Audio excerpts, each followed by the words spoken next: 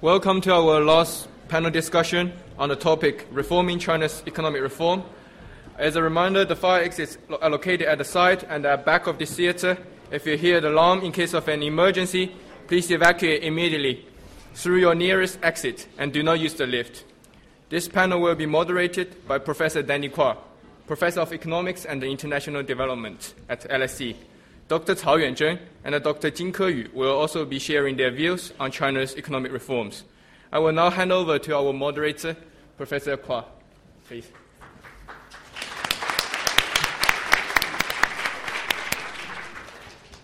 Thank you very much, Mr. President. And welcome everyone to this panel on reforming China's economic reforms.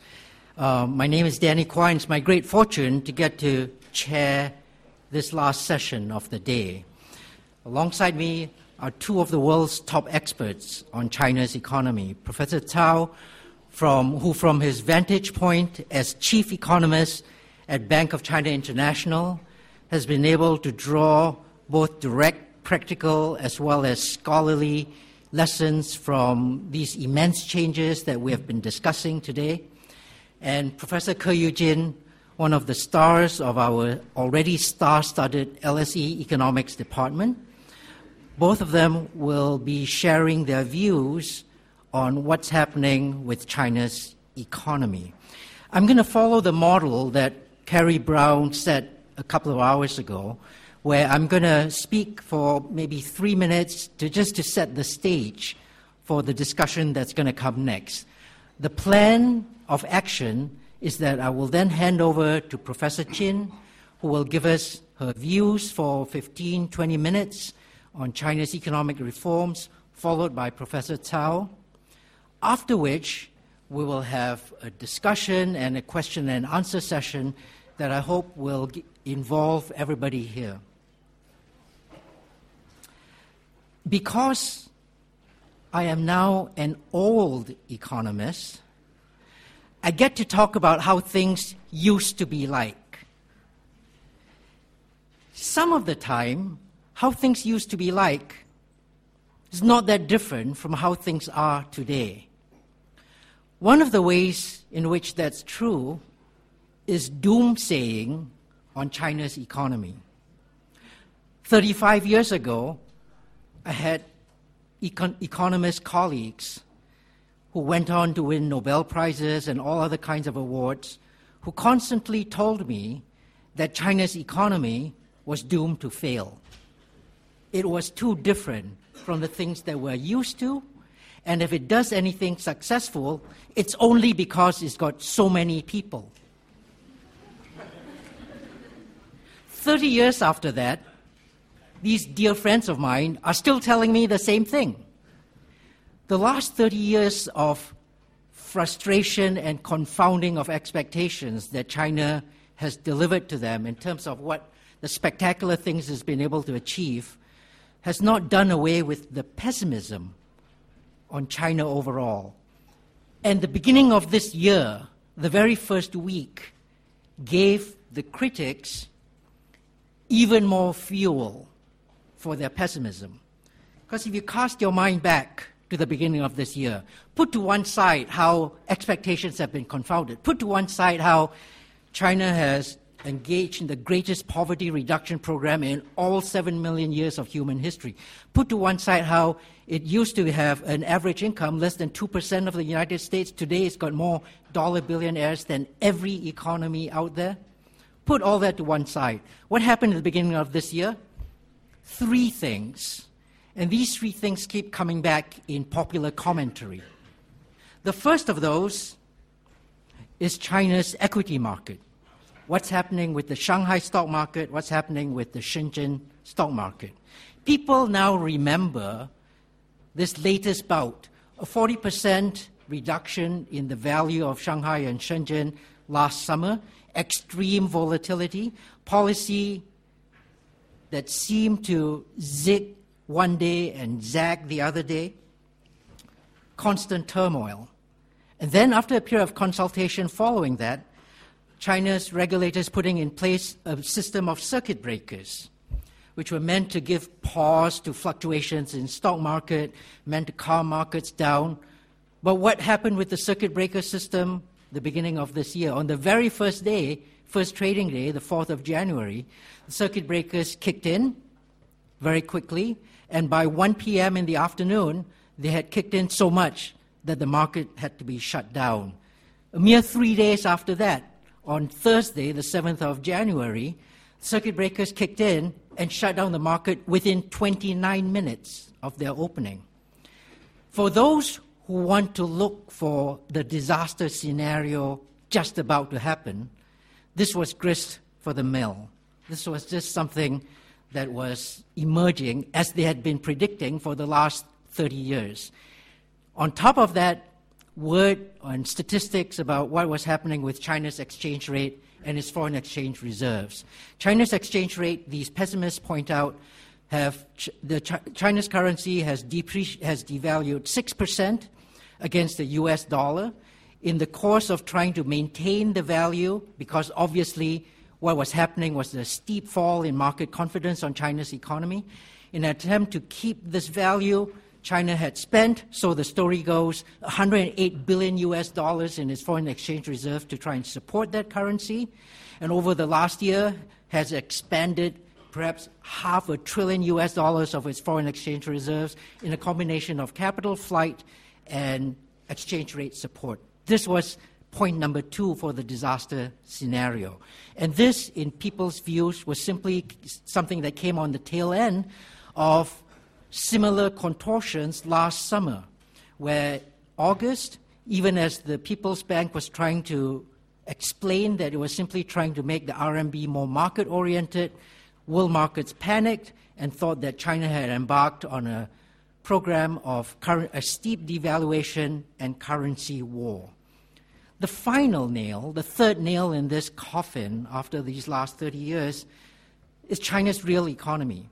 Its growth rate is now, shock horror, only 6.9% over the last year.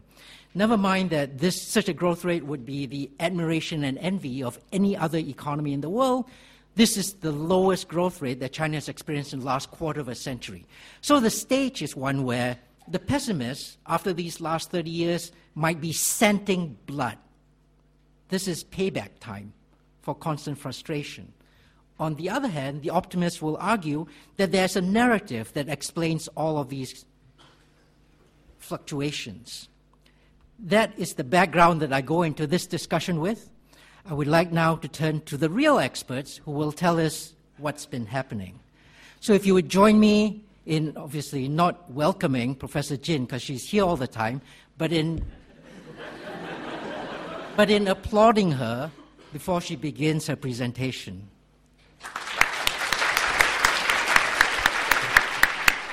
Thank you. Great to see so many familiar faces and good to be here. So China meltdown is all the rage, and shorting China has once again taken center stage. Now, everyone is worried about China, but China is worried about Donald Trump. So just to put things into perspective, this is how we see about Chinese economy in the similar scale. Now, let's, just as Danny said, kind of shorting China has been a major theme. I'd go not back 35 years ago because I wasn't born, but I'd go back to 15 years ago where people were actually even more worried about China. The non-performing loans of the banks and all of that called for a potential anticipation of a China implosion, which never happened. And the reason is very simple. Pushing through reforms, and at that time was a radical privatization reforms, led to very rapid growth rates. And with rapid growth rates, the debts got absorbed, that non-performing loans got kind of absorbed, digested, and the high asset prices were justified. So this is how China's cycle, growth cycles go. It's reform-driven. So the next question really for us today is whether the next round of reforms can be pushed through so that all the mounting problems, including debt, including stock market turbulence, including the unjustifiably high housing prices and stock market volatility, if there's actually good growth, these are no longer problems. Let's just put that first at the outset. Now, I think I'll focus this time on kind of trying to debunk two big misconceptions about the Chinese economy and what the real challenges, I think, in my opinion, are that China is facing. So when we think about the economic problems, Danny listed them, comprehensively. The thing is, they're not really just economic anymore, in my opinion. They're really not a reflection of just economic problems. They're political, and they're also social. What's stopping economic reforms from being pushed through are exactly the lack of political reforms. And what's stopping political reforms from advancing is this growing fear of social instability, which I want to bring up as an important point to think about. Because there's this notion that China's in transition. I find that really interesting, that concept. We see low growth. What's going on? China's in transition. What does the Chinese government call it? A new normal. I'm not sure that's quite right, to be honest. I'm not sure that maybe it's just kind of it's a terminology for psychological comfort. It's not our problem, it's just a new normal. I don't see it that way because the economic problems are very clear to some degree, and I might have some differing opinions here. The state is kind of choking the private sector. The state is also choking the household. Now, I'm a big fan of the Chinese state economy. The state capitalism, state economy directed has pushed China towards, lifted hundreds of millions of people out of poverty in a very, very relative short period of time. But the problem is that the low-hanging fruits of the, focusing just on the economics is now gone. Now to push through the next wave of growth, which is about efficiency, which is about innovation, relies on what? It relies on good institutions. Now that's the hard part. It's not just economics anymore, it's also politics. To give you a simple example, the household share, the household part of the economy is a very important part of the economy, in everywhere except in China. Now, the household share of income fell from 70% of GDP to 60% of GDP in a matter of 15 years. To put it into perspective, in other advanced economies, the household share of income, or GDP, is about 80% and usually stays constant. So when GDP grows, 80% of that goes to households. In China, it's been declining, and that's because of an imbalance between the government, the corporate sector, and the household. So that is an obvious problem to resolve. You want to talk about consumption? You want to talk about consumption growth, consumption boost? It's nothing like some kind of small policies will be helpful. You have to unleash the dynamism of the household sector. And I'll come back to how that can be done. Secondly, the state is also choking a bit the private sector, the private firms. The state has access to cheap capital, cheap land, preferential tax treatments, etc., making the economic conditions, the economic environment really difficult for the private sectors and private firms. And as we'll see, as I'll talk about these reforms that we have experienced in the past, the private sector has been a very primary, very, very important contributor to productivity growth and overall GDP growth in China's macroeconomic situation in the last 10 years. But their conditions are getting more and more difficult because it's really hard to get capital. They're very credit constrained. So as an example, and this is by no means unrepresentative or exceptional, a lot of the Chinese core businesses have turned away from focusing on their core competency, the core business, to investing in the stock market because their lives are getting very difficult and they need to return a certain amount of return to capital to investors, etc. So their inherent productivity or their inherent competence, which was kind of subsidized for a long period of time because the government wanted to have kind of productive exporting firms, are now their competency are eroding, competitiveness is eroding because of higher labor costs, because of all these different difficulties in financing. So I do worry. When we talk about the present challenges in the Chinese economy, I am concerned. I don't think there will be a China meltdown. I don't think there will be an economic implosion, but there are real challenges. So I want to kind of list some of those out and also want to debunk some of the myths about what I believe not to be real challenges in the Chinese economy. So for me, the economic problem is really simple. It's not that we're in a transition. We're not, just going into consumption because relying on consumption to generate growth, I do not think is China's next it's kind of the solution to China's problem. We're really talking about sustained productivity growth based on efficiency, based on productivity gains, based on innovation, based on competition, based on fairness. These things have nothing to do with consumption per se. This is what's going to propel China to go forward for many decades to come, but that relies on good institutions. The difficulty is not that we're in transition. The difficulty is that the hard part is about to begin, and it's really hard to reform institutions.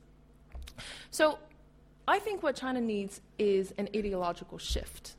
We first had a major ideological shift more than 30 years ago, 1978. That's the mark of the first year of reforms carried out by our great leader, Deng Xiaoping, right? But there was an ideological shift back then because the ideological shift was everything is about economics and everything is about development. So whoever guaranteed growth was championed, protected, and condoned even, okay, to some extent. But right now, what we need is another ideological shift. Now, I emphasize ideological shift because I do think that this is kind of a barrier to further reform. Now, there are a lot of other difficulties, which I'll map out in terms of reforms, but first and foremost, there has to be an ideological shift in believing that the next stage of growth relies on institutions, okay? So, China, people are worried that China's growth era is over. Now, if we look at China's growth experience since 1978, and if we plot out a graph of China's GDP per capita growth, what we will observe is that it hasn't always been a rosy picture. It hasn't always been, an above 10%. It's been cyclical. It's been going up, it's going down, going up, going down, at least 4 big cycles. So China's growth cycles are actually driven by reforms. 1978 was the mark of the first reforms, in particular agricultural reforms, in particular establishing special economic zones. But by the late 1980s, growth hit a low point because the benefits of this first wave of reform started to wear out, and also we had the Tiananmen event, so Tiananmen Square event, 1989, the GDP growth rate was as low as 2%, right? So what did the government do? Launch the second set of big reforms, which is privatization. Now, privatization was a very radical and important reforms. To give you an example, the share of employment that is absorbed by the state sector in non-primary sectors was around 52%. It fell to only 13% in a matter of a decade. Okay? So a massive transition of labor out of the state sector. What was the consequences of the mid-1990s privatization reforms? Well, the private sector productivity growth rate was extremely high. The productivity of the private firms were extremely high. But even more so, the state-owned enterprises' productivity growth rate was actually even higher. Once they reduced in size, once they, kicked out 400 million, jobs, they shrunk substantially. Their growth rate, or their total productivity growth rate, was at a 5.5% on average. It was extremely high for the state-owned sectors. And the private sector's growth, productivity growth, contributed to a third of China's GDP per capita growth.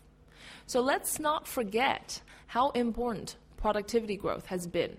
Okay, not capital accumulation. Well, that was important, but I want to make a distinction here, and I'll be a little bit more specific a little later on. But productivity growth has been essential and core part of China's GDP growth experience, and that has a lot to do not so much with what we traditionally think as productivity based on innovation and kind of the American-style productivity growth, but China-style productivity growth back then was different. It was unique.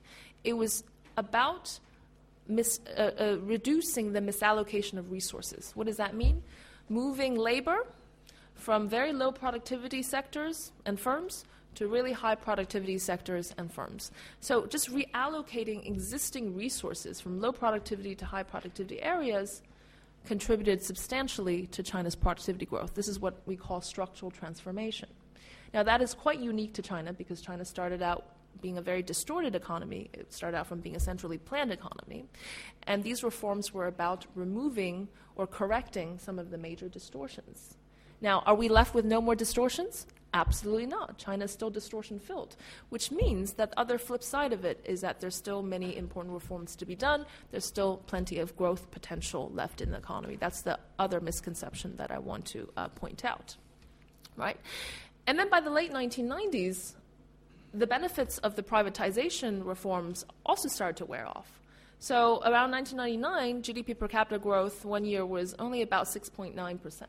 Okay, it wasn't, after almost a decade of double-digit growth, it was actually quite low. That was also when the China, shorting China story was also all the rage. Then what happened? There was another reform, joining the WTO. 2001, joined the WTO, economic growth went back to double digits. So I highly encourage, for those who don't know this or who haven't done this, go to the, World Development Indicators, download the GDP per capita growth rate in China, and you see these 4 waves, 4 cycles. It hasn't always been a straight line of very fast growth, right? So what I want to emphasize here is that China's policy tool, a very important policy tool to stimulate growth, is really about reforms. It's very different from a lot of other emerging markets, a lot of other advanced economies that rely a lot on monetary policy, fiscal policy, expansionary policies in the standard way. And this is because of where China came from, being a distortion kind of ridden economy. But we need a new round of reforms, right? Everyone knows that. But it's also very important, not just because there are problems in China's economy, but because the reform can generate positive growth that can, again, solve some of our present problems, right? But what's the difficulty about reforms today? Again, it's not just an economic problem anymore. I think to fundamentally push through the next round of reforms, there has to be some major changes, fundamental changes in the political structure. Because there's so many layers of bureaucracy, so much vested interests that block key reforms from pushing through. Today, there are winners and losers. The stakes are much higher than the first round of reforms. Vested interests will come out and block the reforms because they don't want to be eliminated, right? To give you an example of also the conflict of interest and also the misalignment of interest that is stopping China's reform from carrying through is simply the following example. Now, maybe we have people who would disagree, but who is in charge? One of the most important reforms is state-owned enterprise reforms, breaking down state-owned monopolies, in my opinion, because we have already seen in the first privatization reforms, unleashing the private sector really contributed a lot to China's dynamism, economic dynamism, because the private sector can flourish. We need to do more of that, right? But so who's in charge of breaking down state-owned enterprises? An entity called SASAC. Now, they are in charge of SOEs in general. Their power derives on the power of SOEs. So you're asking them to basically eliminate their own existence, right? There's no conflict of interest right there, is there? Also, another example is the second set of reforms. Now, I tend to like to distinguish this two set of reforms as one as opening up reforms, capital account liberalization, exchange rate, convertibility, etc., building international financial centers, and domestic reforms, which is about correcting the fundamental distortions in the Chinese economy. I tend to think that the latter is more important for domestic growth, and the former is more about setting the next stage for China's, capital account surplus, current account surplus, and to build this international center, which would allow China to transition from a cheap labor model to a cheap capital model. These are slightly two different reforms. Even Deng Xiaoping emphasized 改革开放, right? 改革 reforms, 开放 is opening up. So I tend to want to, kind of make a distinction between the two. Right? But who's in charge of capital account liberalization? Well, an entity called SAFE. But SAFE's power also derives from being able to tell you how much you can take out of China and tell you how much you can bring into China. Now you're going to eliminate their role in being able to control capital flows. Now, that might not be precise for every entity, but what I want to say is that there are some major conflicts of interest. And a lot of these vested interests would come out there and give very, very compelling economic reasons why some of the key reforms cannot be done or is too dangerous or need to be delayed. A lot of people want to evade responsibility and push back reforms, push back the reform schedule. Especially in today's anti-corruption environment, people don't want to be conspicuous anymore, right? So many of the problems for economic reforms is the fact that the political layers, the different kind of layers of bureaucracy and the vested interests and the conflicts of interest are stopping these reforms from happening. Is there will? Absolutely. Is there desire? Is there the acknowledgement that these reforms are important? Absolutely. I always say they're there, but the political structure, unfortunately, needs to fundamentally change. Now, the third element is social instability. There are many, many dimensions of social conflicts now mounting, and some are turning into what potentially could be a social movement. The social conflict between urban and rural, across different sectors, from between the state and the private, the breakdown of meritocracy in general, social decay. All of these things are under the consideration of the government. The government does feel or fear social instability because change is important, but change brings about potential social instability. I do believe that even, for instance, the matter of employment, you can break down a state-owned enterprise monopoly, but what if it employs 40,000, workers, right? These kind of concerns are kind of really also important. So I think the potential social conflicts is also a barrier for some of the major political reforms and economic reforms from advancing.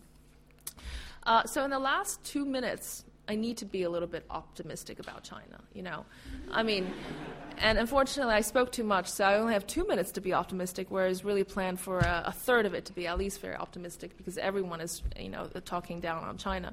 I think that's just a mistake. The growth opportunities are really clear and there. First of all, there's still a large misallocation of resources from capital, labor, to talent.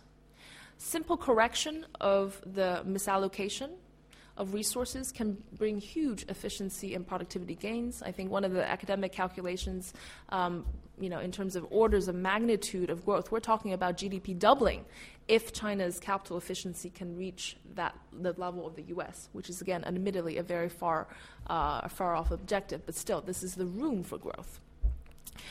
There's also urbanization. It's only halfway done. But the problem with urbanization is that in order to urbanize, you need to create jobs, right? You need to move people from the rural to urban areas. But currently, the current focus on this overly industrial capacity, manufacturing goods-oriented economic model is not conducive to creating employment. The sector that creates the most jobs is really services. Okay, so services kind of reducing the barriers of entry to service sectors will create many jobs, and then there will be a vicious circle between services, employment, urbanization, consumption, etc. Then there's an unintended consequence of the one-child policy, which is many of you guys.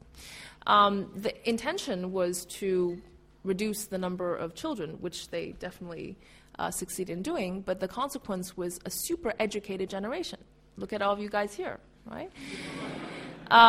So 25% of Chinese households on average, urban areas, spend 25% of their annual spending on educating one child. Okay? And what do we have? We have now a two-children policy. So imagine how expensive one of you is, and then multiply that by 2.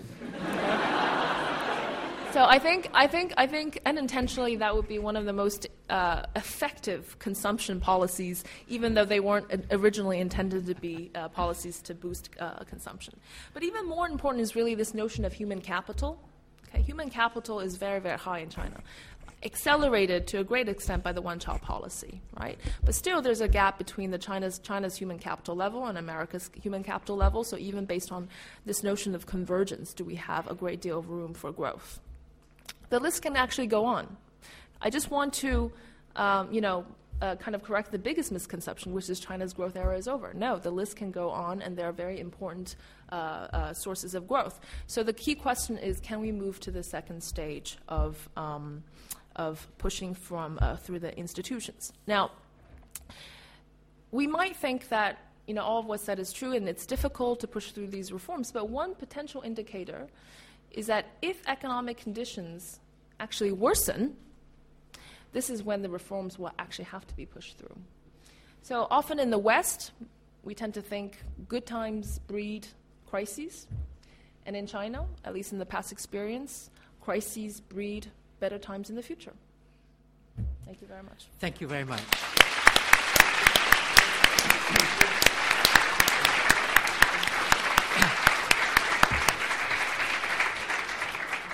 Thank you, Keyu.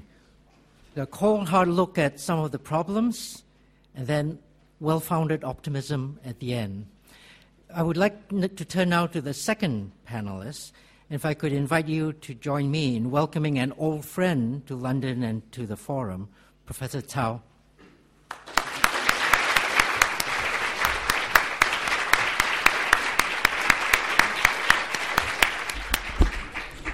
Thank you, everyone. It's an honor for me to be here to stand on this platform, since LSE is one of my premium schools.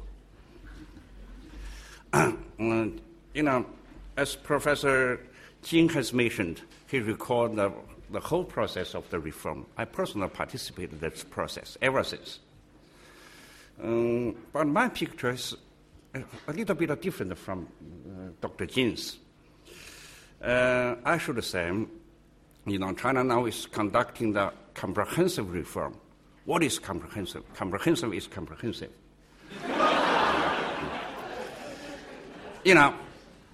According to the reform plan introduced by the party's third plenary of the 18th Congress, this program related, the items over 360.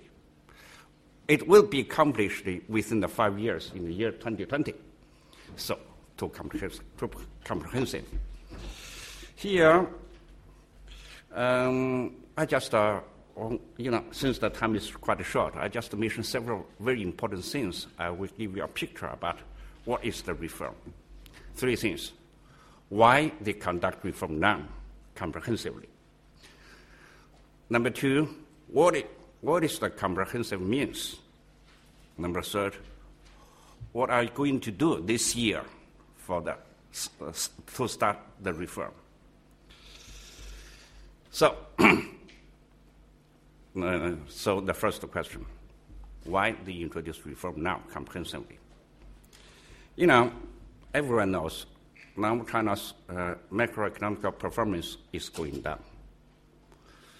It is similar like some Asian countries after a periodical high growth rate. Then, since the structure changing, the performance going down, and say goodbye for double-digit growth. China is in a similar experience like the Japan after 70s and South Korea after 90s. We said goodbye for the double-digit, and the growth rate is falling down to last year 6.9%, which is the lowest last 25 years. So someone said, because of the structure changing, China said goodbye for the double-digit growth rate, and it is similar like Japan and South Korea. Yes, maybe. But if you carefully study, if you compare these two countries with China, you can see it is different. At that time, Japan and South Korea, their urbanization, as Dr. Jin has mentioned, is over 70, but till now, China 54. That means urbanization rate is quite small, quite low. There's still room or potential for growth. Why the growth is going down? Only one answer, that is the system is wrong, cannot support the growth. The potential is not mobilized. So that's why they need reform. Urbanization is a comprehensive thing. It's not related only with the economic field, but also as politically, socially, cultural, and environmental issues.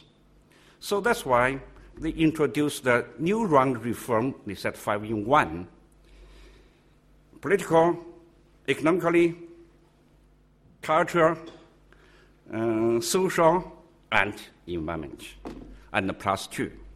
One is the defense force. The other is the party's construction. So we said 7 items related with each other. They try to set up a new system, and an aim compared with the reform 38 years ago in 1978. At that time, as Dr. Jin has mentioned, we said, now only one focus, that is economic development. But now we said, the focus is a little bit changed. We have to build a modern nation to set up, good governance. We have to have a good capability for governors, and we have to have a good governance system. That is the aim. So that's why they introduced 5-in-1+2 reform and over 360 items related with each other, and will be accomplished within the next 5 years. So it is so comprehensive. Number 2, for the economic field, what is the comprehensive means? What doctrines, what principles they follow? To my personal understanding, there are 4 principles which are very important. Number 1, they said, if there is a conflict between the market and the government, who is the decisive force? Market. This is the first time they said market is the decisive force to determine the economic movement activities. And I think this is very important. That is now experienced after 35 years reform. For the first time, they announced like this. Number 2, if you want to move to the market economy, since market is unified, is a system, it cannot be separated one by one, item by item. So they have to, do an overall reform. Since the market is linked with each other, financial reform, budget reform, SOEs reform, as well as land reform, and as well as social security reform. So all this reform linked with each other. We said we have a master plan. We have to design how to start the reform. Which leg should go first and which leg should follow behind. Number 3, they said, if a modern economy, it is an open economy. It is open to the world. China's economic system is not China's economic system. It is a system for the world. China's market is the world market. They open the market. So, the aim for next reform, we said, to set up open economic system. Number 4, since market economy is what we call the legal economy,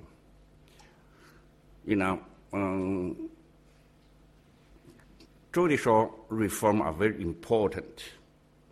So they introduced this kind of reform. And it starts.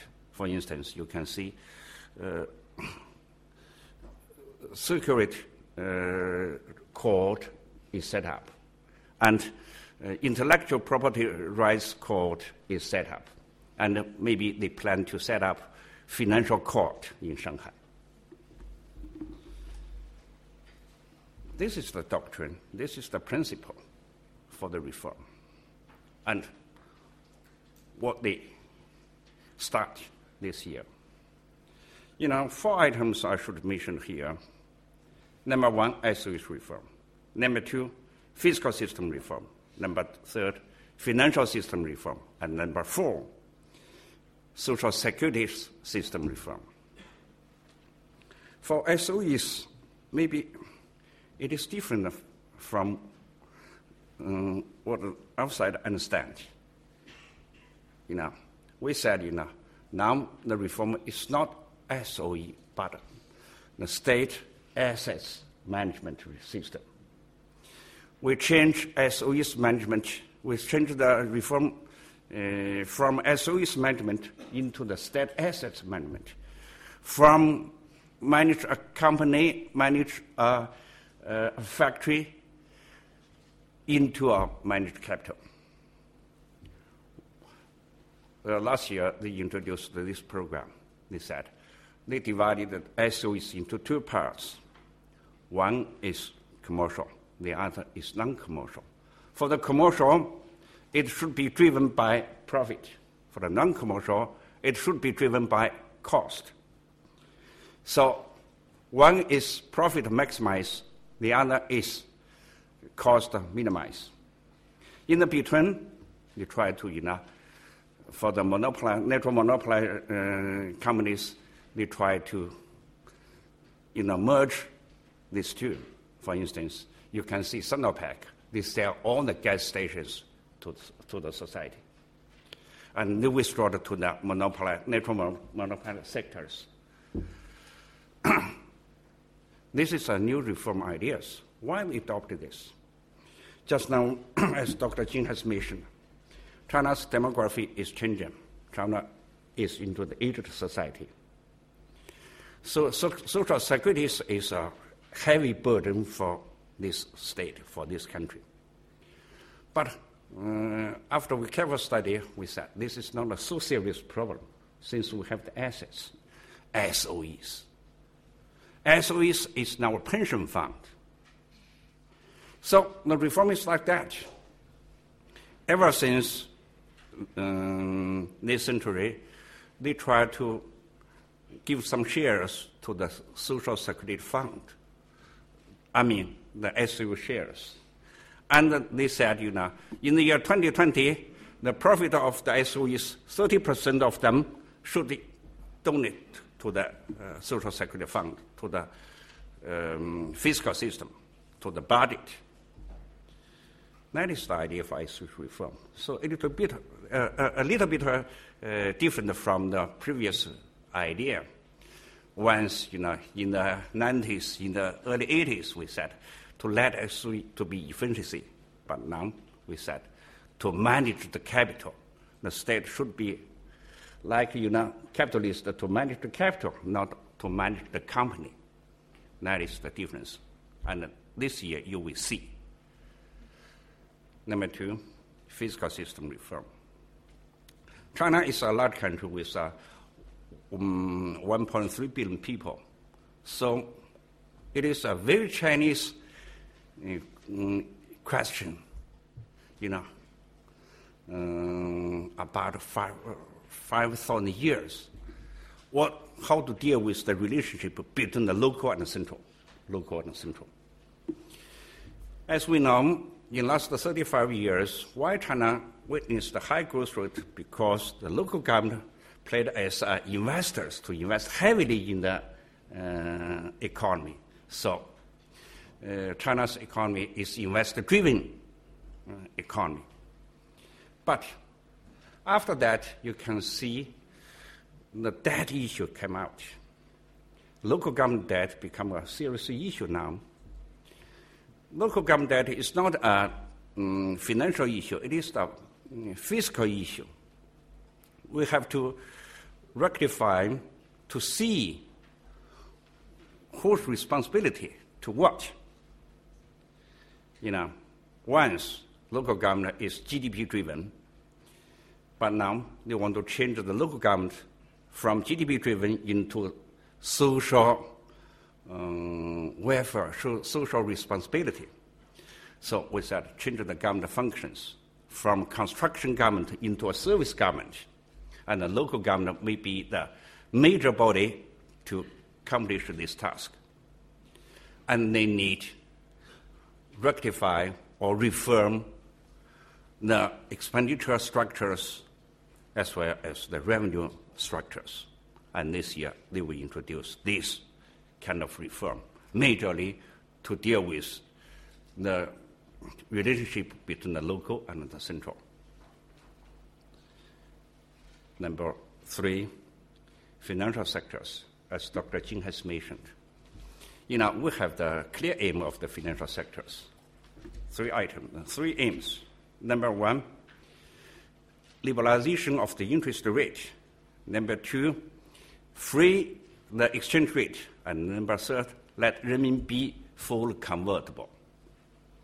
And we have adopted experiment. You can see Shanghai Free Economic Zone experiment. Shanghai, although China has many free economic zones, but Shanghai is very special. Shanghai is the financial center of China. It is the center of the renminbi. That's why Shanghai Free Economic Zones experiment is related to the financial system reform. All experiment, towards the capital account opening and renminbi convertibility. If you accomplish this aim, you have to liberalize the interest rate. So last year, all the interest rates are liberalized. And after that, since interest rate is the rate of the exchange rate, you have to free exchange rate. And we can see just now, as Professor has mentioned, renminbi exchange rate now fluctuate. But here I should say something about that. To now understanding, now renminbi is not devalued, but because US dollars is appreciated very much.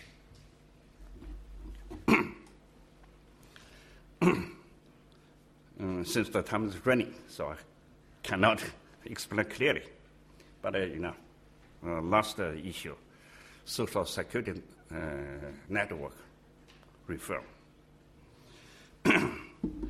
As Dr. Jin has mentioned, since China is going to the Asia society, social security network has become a very important issue for this society. It is related to stability of the society. So they need to rebuild or reform the system. You can see last 2 years there are many measures has been conducted. Number one, they merged double-track social security network into one.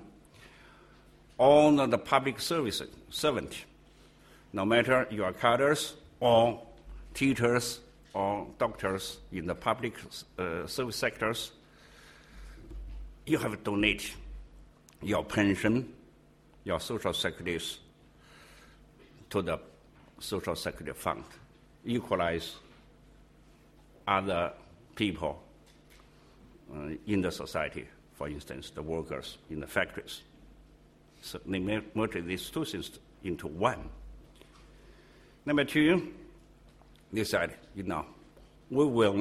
this social security network will cover every member of this society, no matter who they are. So they enlarged the social security network to the countryside. And now they still have some difficulties, but they try to accomplish. That is, China now still have 17 million disadvantaged people, poor people. They said within 5 years they will eliminate this. And what they can do by social security network. The government will expand more to these sectors. So these kind of 4 reforms are introduced in this year, and we can see the result. At last, I should say. I personally participated ever since. Once I worked in the State Commission for Economic System Reform for 14 years. But this commission is eliminated in the year 1998. So I lost my job and have to work in the Bank of China to be a chief economist. But for my personal experience, I should say, what is the reform? As Dr. Jin has correctly mentioned out, it is the driving force for China's economic growth. It's a driving force for China's sustainable economic growth. So, for my generation, this year I'm 62 years old. retired from the Bank of China. But for my generation, we know this is the Chinese experiences. In Chinese word, we said, 何以解忧，唯有改革. I don't know how to translate it into English. If you have some worry, only reform, because reform can eliminate your worry, and I think that is the hope of China. That is the, China's sustainable growth now become a world issue. Only the reform can make China's prosperity, and that is the good news for the whole world. Thank you.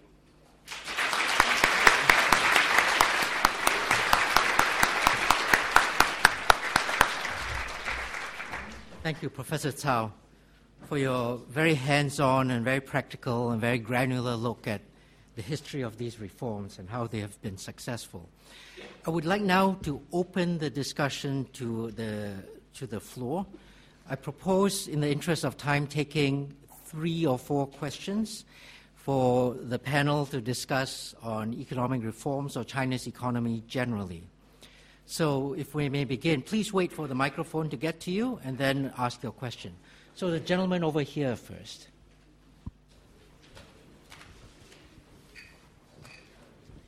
Thank you very much for the speech. I just want to ask Professor Cao about the private debt in China. According to the official statistics, there are about the government debt is about 40% of GDP. It's very low in compared to many other countries. Like for Japan, they have 200%. But the Chinese private debt is about 2 times of the GDP. According to the Financial Times, it's about 15万亿. I don't know. Oh, sorry. Sorry. I don't know how to spell in English. It's quite a large number.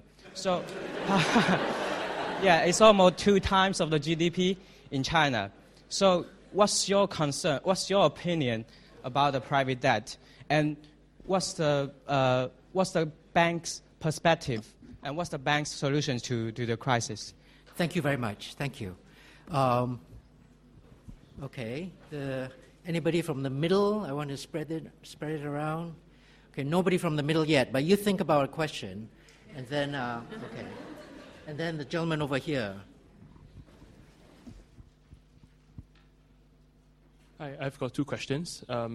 So it's a little pessimistic, but the question is this: is China moving towards a 1991 Japan, i.e., market crash and afterwards long-term deflation?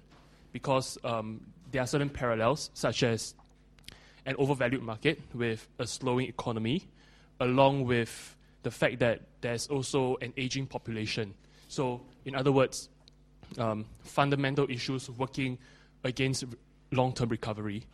And another question, which is, should China protect its currency, especially in light of sorrows and people targeting the currency?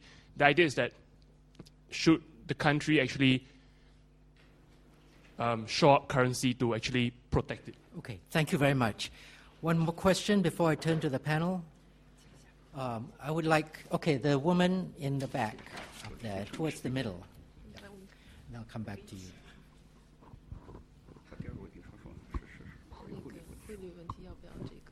Hi, thank you to the panelists. I just have 2 questions, mainly for Professor Jin. My apologies for any mispronunciations. First of all, how do you believe the government should tackle the opposition to future reforms that you mentioned, i.e. to reassure the public and to appease political opposition? And secondly, should the reforms promote another cycle, or what would you recommend to promote steady, sustainable growth rather than just an increase and then we see a decrease again? Okay, thank you very much. Okay, I'd like now to turn to the panel. Perhaps I can begin with Professor Cao on private debt. Okay. Yes, this is a good question. What is China? China is a developing country. Developing country needs capital, so they have no capital. That is, I think, I'd have to teach you, for the economic of development.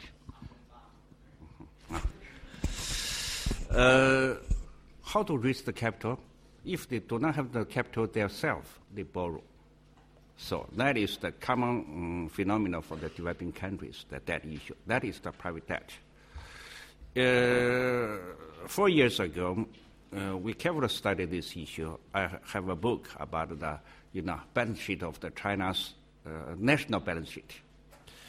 We checked the 4 balance sheets: state, financial institutions, enterprises, and then the household.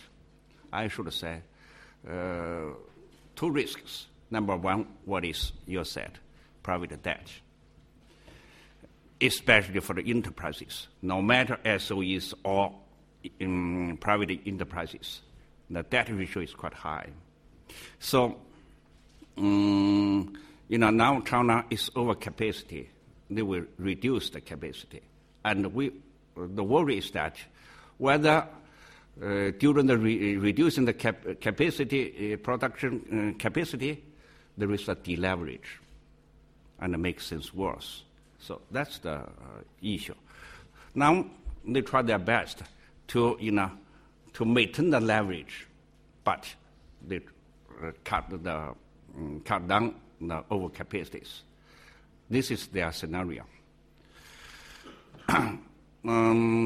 Another thing, another risk is the local government debt, just I mentioned. So this is what we call financial risk. So you can see after the, in the reform program, they said 2 aims. One is growth rate. For the macroeconomic controls, these are 2 things. Number 1, full employment. Number 2, to avoid systematic or regional financial risks. That is one of the macroeconomic control management aim, which introduced last year, and this year still meeting this aim. Thank you very much. Now, Keyu, I obviously want you to answer the question on currency, among other things, but perhaps you could first pick up the question on reforms, how we overcome the political opposition, how we make it sustainable, not just cyclical. Well, I mean, the problem is that it is challenging, right? I think one of the key problems that it's not this conflict of interest, where the vested interest is not perfectly perceptible or clear to the top officials in the party. I mean, the Chinese government consists of the party, of the different state-owned enterprises, and the ministries, and often there's a lot of miscommunication among them. So is that conflict of interest perfectly, acknowledged and perceived by the party?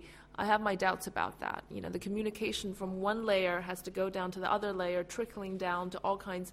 There's a lot of layers that the information has to be trickled down. So I think that's even more, that's part of the difficulty.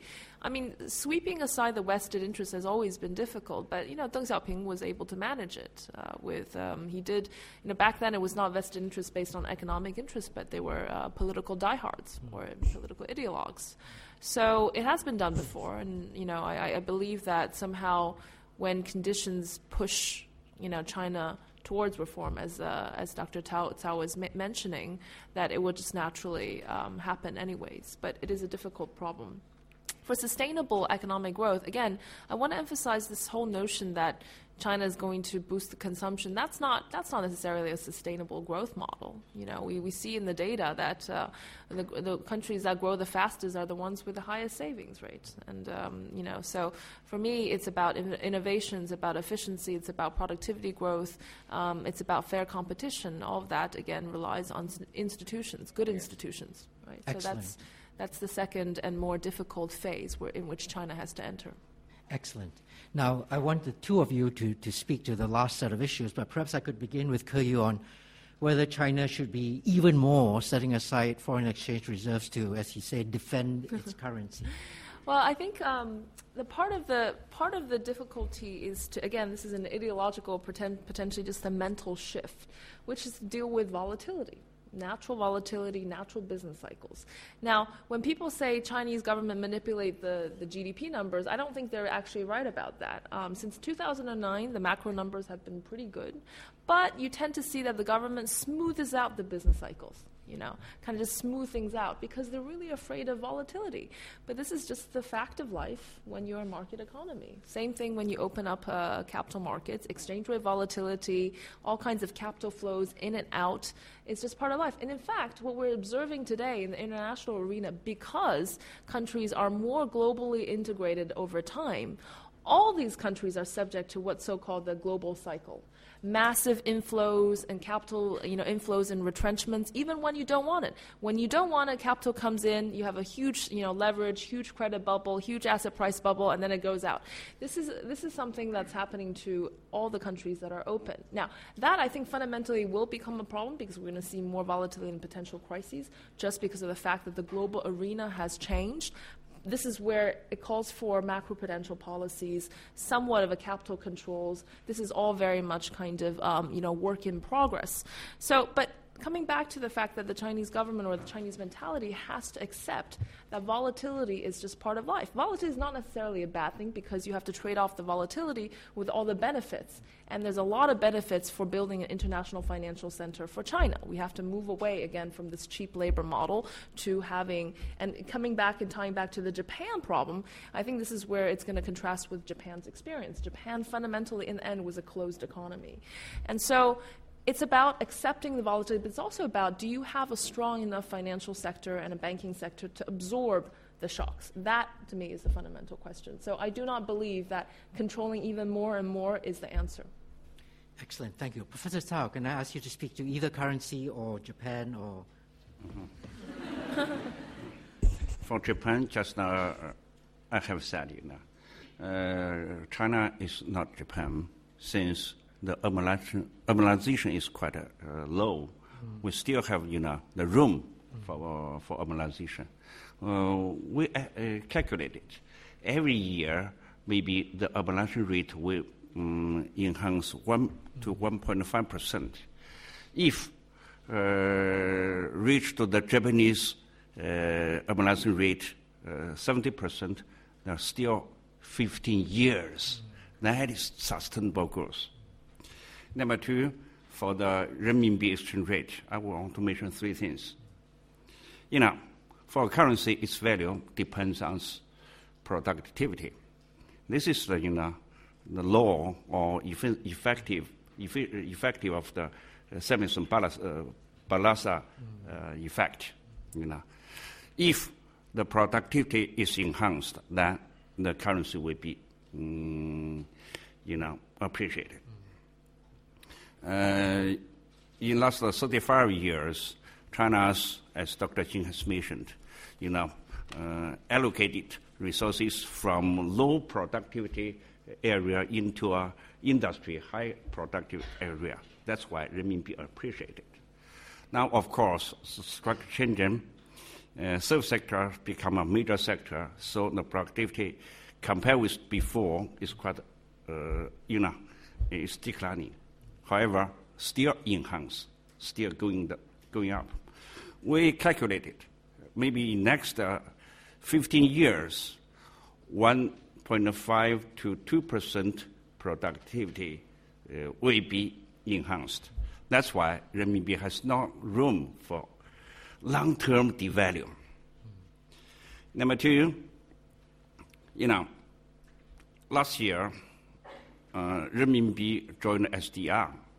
For SDR, that means renminbi become an international currency. It should have its valuation. Before, renminbi do not have value. They just packed with the US dollars. So US dollars going up, then renminbi appreciated. US dollar going down, renminbi devalued. Now, they changed the echo from US dollar into a basket. You can see last December, PBOC announced this basket. So now you can see the phenomena. Now renminbi depreciated against the US dollar, but appreciation, against other currencies.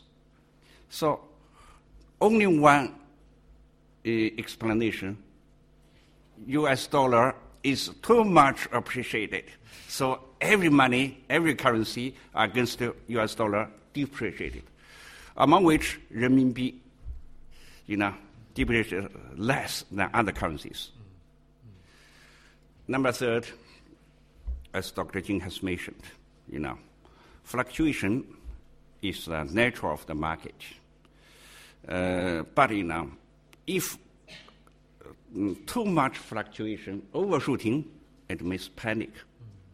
And I think, recent months, renminbi, a little bit of panic. So some people are worried about that. So that makes the government have to do something to stabilize the market. In this way, we can see maybe the better choice is not to close down the capital account, but to more openly to the outside. Now, our suggestion is to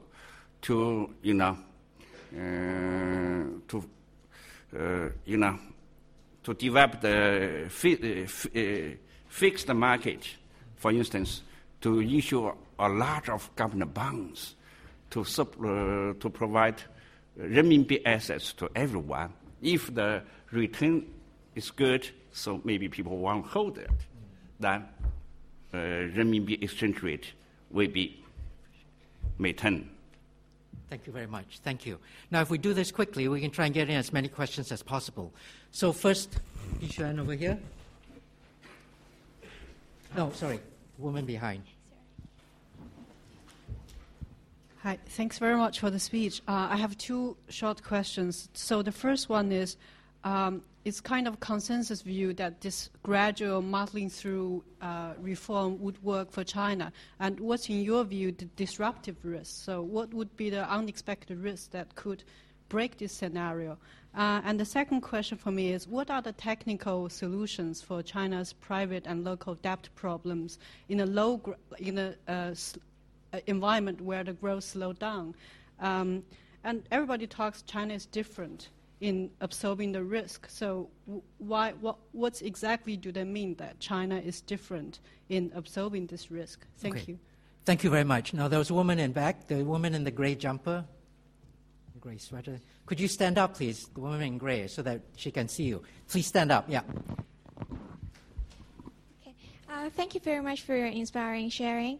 And my question is about decentralization and devolution issue in China, because there's some research showing that there's a trade-off between decentralization and economic growth in developing countries because of the limited capacity and lower efficiency of the regional institutions. So in your personal opinion, do you think decentralization or devolution would be a solution to solve the problems in China, or would it be helpful to boost the efficiency?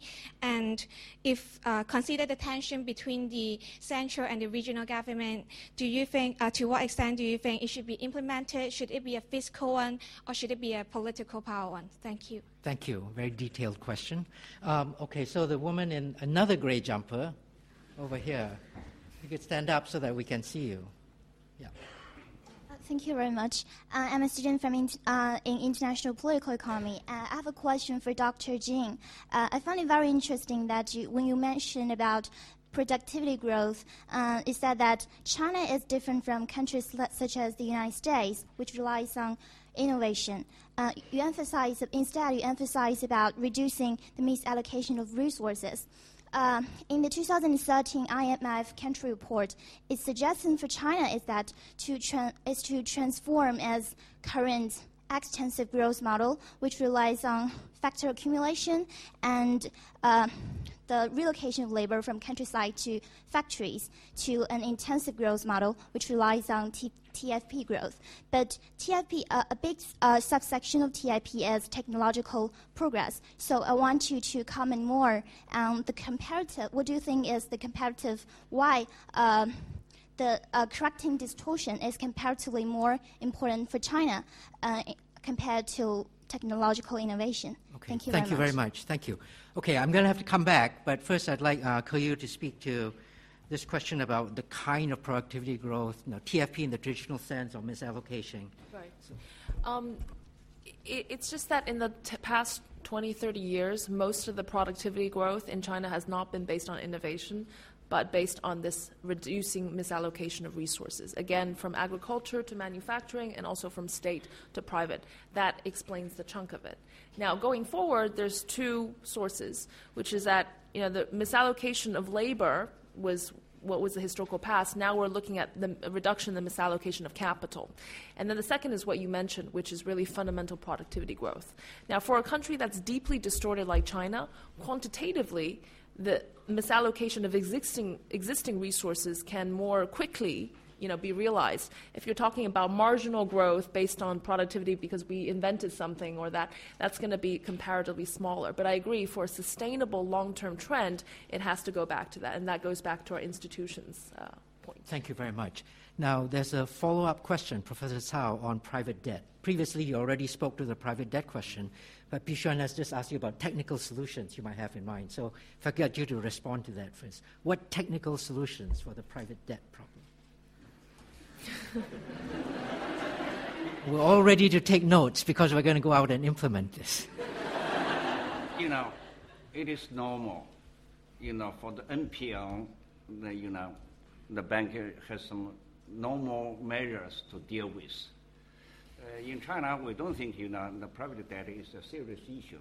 Since China adopted a very tight provision doctrine, According to the Basel III, the provision is 1% of the total assets. But China, they said, 2.5 of the total assets.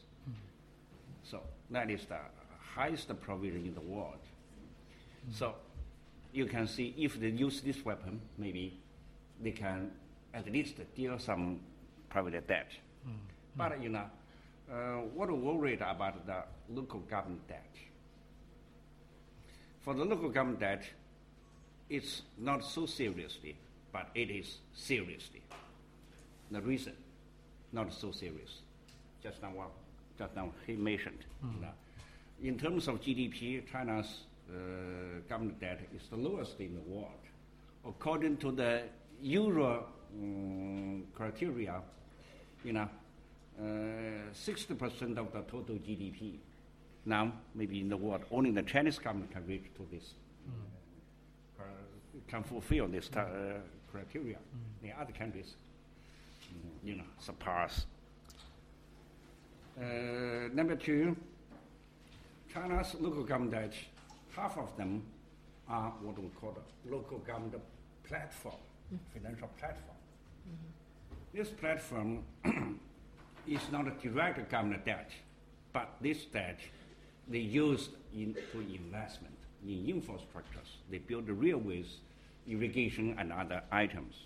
So compared with the debt of Greece, you can see the Greece, the debt they eat, they drink, but nothing go back. But for the infrastructures, of course, maybe the value is declining and it is devalued. But anyhow, there was something left. So that's why we said it's not so serious. But it is serious. Two things. Number one, term mismatch. The local government debt, according to the statistics, you can see 48% occurred after the financial crisis in the year 2008. Now, they have to pay back. But they invest in the railways. The railways still finished. So they have nothing to go back. That is the mismatch. Number two, the local government debt majorly in the grassroots level, in the county level. China has nearly 3,000 counties. According to the statistics, only 54 counties have no debt. Although the debt is quite small, but numerous obligators. So that is so serious. How to deal with that? Can I just add one thing? Yeah, please. By the way, household debt in China is one of the lowest in the world. People often talk about corporate debt, but they don't mention household debt. Household debt is the lowest. It's the lowest in the world. The benefit of the household is is the strongest in the world. Yeah. Okay. I wonder also if it has a little to do with the imperfection of our financial markets, which is that we have a huge amount of household saving. Most of that go into bank deposits.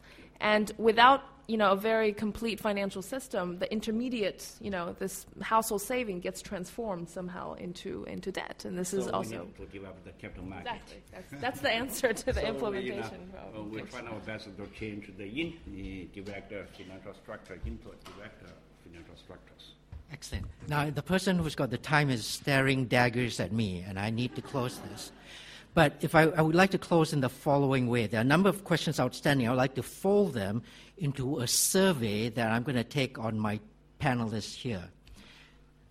And you are only allowed to say two things. You can't give me an explanation. I just want to, No, okay, here are the two things. Here are the two things. So there was a question there about decentralization, all the other stuff. I'm going to fold that into what do you consider the two largest unexpected, unknown, disruptive risks out there that we should be thinking about, but that for which we don't have very much thought yet. You don't have to explain, just tell me two things. So can I begin with Keyu?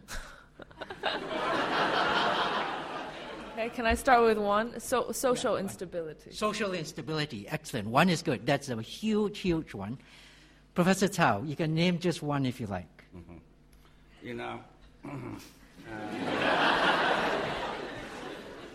To eliminate overcapacity is a task, but if during this process there is a simultaneous deleverage, it's a disaster. Okay, excellent. I know that a number of you still have your hands up and you are looking at me intently. Should I get to your question? I would love to be able to do that, but I am afraid I'm going to have to call this session to a close. If you could join me in thanking the two panelists.